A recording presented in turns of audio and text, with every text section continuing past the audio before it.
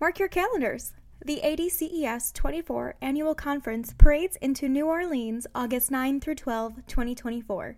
Registration opens March 26, but you can start planning your trip now. Get ready to seize opportunities to connect, learn, and optimize your diabetes care and education practice. Stay tuned for updates at adces24.org.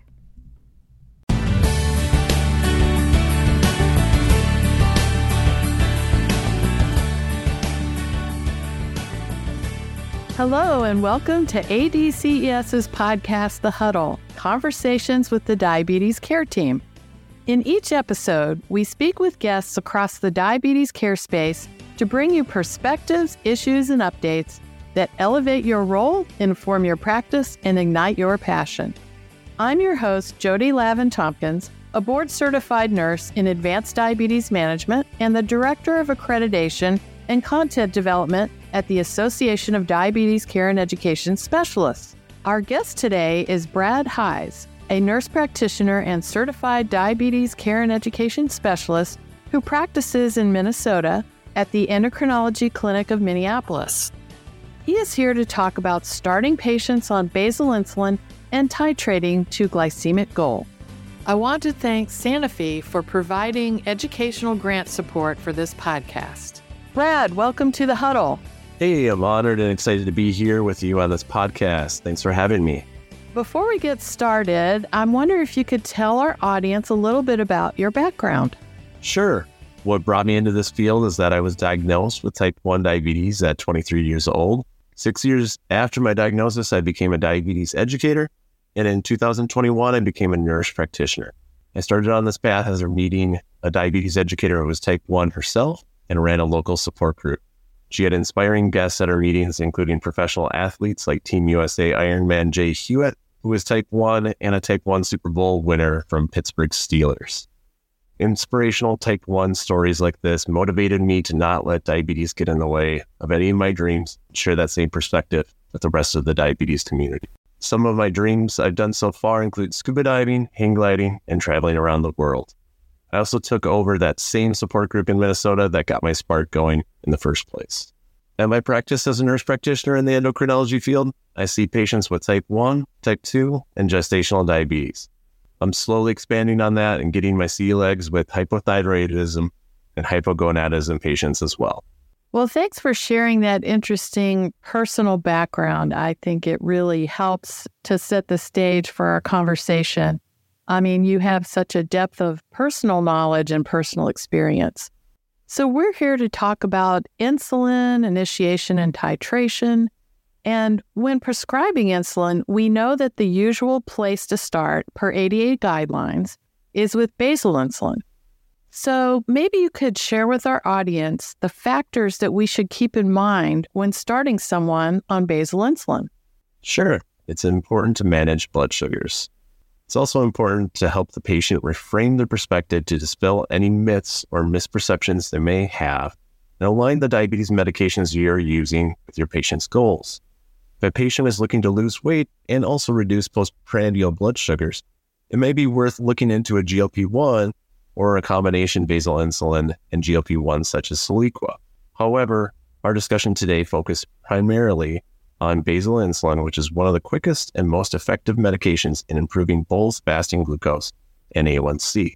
Well, Brad, I've heard the term over-basalization used when referring to basal insulin, and I'm wondering if you could elaborate for our audience on what that means exactly. It's important to not increase the basal dose too much to cause hypoglycemia overnight or into the morning. This can lead to a distrusting relationship between provider and patient, or to the patient stopping the insulin altogether, although they may have needed just a slightly lower dose. I try to empower my patients by giving them a sense of control over their morning blood sugars. I stress the importance of them checking their fasting glucose so that they can change their numbers by adjusting their basal insulin dose accordingly. As a personal example, when the weather isn't freezing cold in Minnesota, I find myself more active in the summertime and therefore my blood sugars are lower on average, and so my basal dose also needs to decrease. I also found myself decreasing my basal insulin dose by as much as 60% due to all the increased exercise while I was hiking in the Himalayan mountains. Since blood sugars don't remain too constant in our ever-changing lifestyles, hence our basal insulin dosing shouldn't remain stagnant or reliant solely on visits with our providers. As providers, we can empower patients to make slight changes in their dosing to keep them safe and in their target range. When it comes to titrating basal insulin, I've actually seen some clinicians increase the basal dose but split it into BID dosing in order to decrease the volume the patient has to give. Do you think this is best practice, or do you have other suggestions? Best recommendation I share on titrating basal insulin is to set a range for target morning blood sugars such as 90 to 130. This target range can always be increased to, say, 100 to 140 for a patient at risk for falls if they were to become hypoglycemic. Then ask the patient to increase their dose by 2 units every 2 to 3 days. They are higher than 130 until they are at that goal range. If they drop to below 90 for 2 mornings, then they should drop their dose by 2 units to help prevent low blood sugars. Since most basal insulins last for 24 hours, I let the patient choose whether the morning or the evening is the most convenient or consistent time frame to take their insulin dose. Sometimes our lives are more chaotic in the morning or the evening, so it's best to choose a time when the patient is most likely to remember to take their insulin. Every once in a while, you may find a patient that needs twice daily dosing since it may not last a full 24 hours for them. Others may just be on a BID basal insulin dosing because that's what the provider discharged them on from the hospital. More injections can occasionally lead patients to miss more of their doses or a higher likelihood of lipohypertrophy. To help eliminate twice daily dosing, I like to use concentrated or ultra long acting basal insulins such as Tresiba and Toujeo that last longer and only need once daily dosing. Okay, so you've introduced the concept of maybe switching to a concentrated insulin. So can you share with our audience if there are any differences and what they are between concentrated basal insulins and U100 basal insulins? Sure. There are 2 concentrated basal insulins on the market known as Tresiba and Toujeo. Their duration of action is 36 to 42 hours and longer than other U100 basal insulins. It's important to know that although their duration of action is longer than 1 day, there's no risk in stacking basal insulin levels when taken every 24 hours. I find using ultra-long acting basal insulins can be great for my population of patients who have irregular schedules or often forget to take their basal insulin at a similar time. Tresiba and Toujeo offer some flexibility with their dosing that if a patient forgets to take it at their normal time, they can still take it within 3 to 12 hours of their normal dosing time without losing background blood sugar coverage, depending on the name brand they take. Another minor difference to note is that concentrated insulins such as Tresiba U200 will have 50% less volume, and Toujeo U300 will have 66% less volume than U100 insulins. Okay, well, if you are titrating the basal insulin, but it doesn't seem to be moving the glucose levels, what are your next steps? This would mean it's a good time to check their insulin technique. Are they putting the needle on correctly and removing both needle caps? It sounds ridiculous, but I've had patients not remove the second needle cap before when giving their injection. Are they storing their insulin correctly, or has it been exposed to extreme heat, cold? Are they properly absorbing the insulin, or would some scars from surgery or lipohypertrophy be interfering? It's a good time to look closer at their injection sites to confirm. If the patient has titrated their insulin dose and their fasting glucose hasn't changed, that's a sign there's definitely something wrong with the insulin or their technique. I would agree. I've seen that a lot in my own experience, that a lot of people who take insulin either don't have the proper technique or they've developed lipohypertrophy. And the reason why I see this is because if you inject in the same area over and over and over again, it becomes numb. And that's exactly what they like about it. It's a place where they don't feel the injection. So I found that in my own practice, since it was so common, I really did ask the person, first thing, show me where you give your injections. And oftentimes I would see lipohypertrophy. And so their insulin being injected in that site is not getting absorbed. So the fix for that was to teach them more about where to move their injections to and to leave those sites alone because the absorption won't be as good.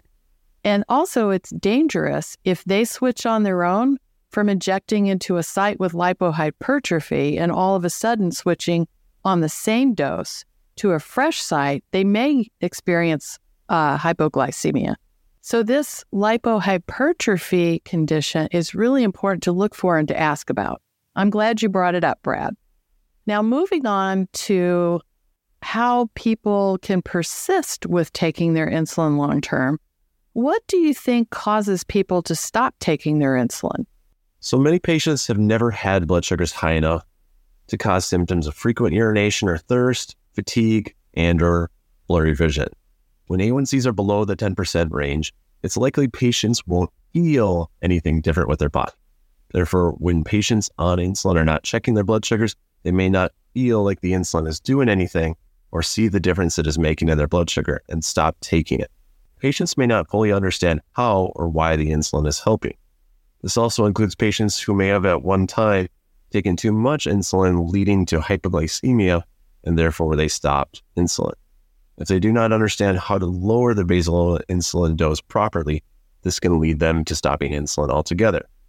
When they stop the insulin, they may see the symptoms also stop, so they just don't take it.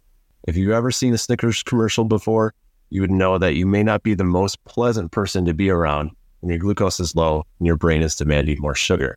It can be scary for the patient when adrenaline is coursing through your body telling you that you need to eat something or you may die.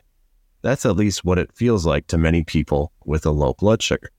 So, not understanding how insulin works and how to change the dose appropriately is therefore one of the biggest reasons for patients stopping their insulin. It can be very difficult to navigate healthcare and insurance. As a healthcare provider living with type 1 diabetes, it can take me 4 to 8 hours each year to review my insurance plan options so I can spend $1,000 to $4,000 less per year. I have a patient with a $3,000 deductible in which their current plan will not cover anything until they hit that deductible. So their insulin will cost around $900 early in the year. Some patients have an even bigger deductible than that. It becomes a lot more real and understandable that if you were short on finances, that you might use that money for your rent, your car loan, or electricity bill instead. Therefore, I think cost is a substantial factor in patients stopping their insulin. Thankfully, many clinicians and diabetes care and education specialists know how to support patients in reducing medication costs if they're having trouble affording their medication. Also, through recent advocacy efforts, the costs of insulin have been coming down significantly. Yes, and that is good news for everyone. And so, Brad, I think we're at the end of our conversation here. You've given us a lot of great information about basal insulin. I'm wondering if you have any final takeaways you'd like to share with our audience. Sure. I try to teach patients that the ball is now in their court, that it's more important for them to check their morning blood sugars because they now have the power to change their morning blood sugars by titrating the dose by 2 units every 2 to 3 days if they are too high or too low. It's not just a provider's responsibility anymore, and that gives the patient more ability to prevent high or low blood sugars as their activity levels change throughout the year. You can vary a patient's target range from 90 to 130 or 100 to 140 or whatever suits that patient's goal or comfort level when using basal insulin. Well, Brad, thank you so much for taking the time to join us for this episode of The Huddle and for sharing your knowledge and experience with our audience. For me, as a diabetes care and education specialist, I know how useful this information is for practice. So I'm sure our listeners really appreciate hearing your firsthand experience. Thanks again for your time and having me on your podcast today. Sure. And thank you all for listening to this week's episode of The Huddle. To access the notes and resources from today's episode, head over to diabeteseducator.org/podcast. And remember, ADCES membership gets you free access to resources, education, and networking that improve your practice and optimize outcomes for your clients. Learn more about what ADCES can do for you at diabeteseducator.org/join. The information in this podcast is for informational purposes only and may not be appropriate or applicable to your individual circumstances. This podcast does not provide medical or professional advice and is not a substitute for consultation with a healthcare professional. Please consult your healthcare professional for any medical questions.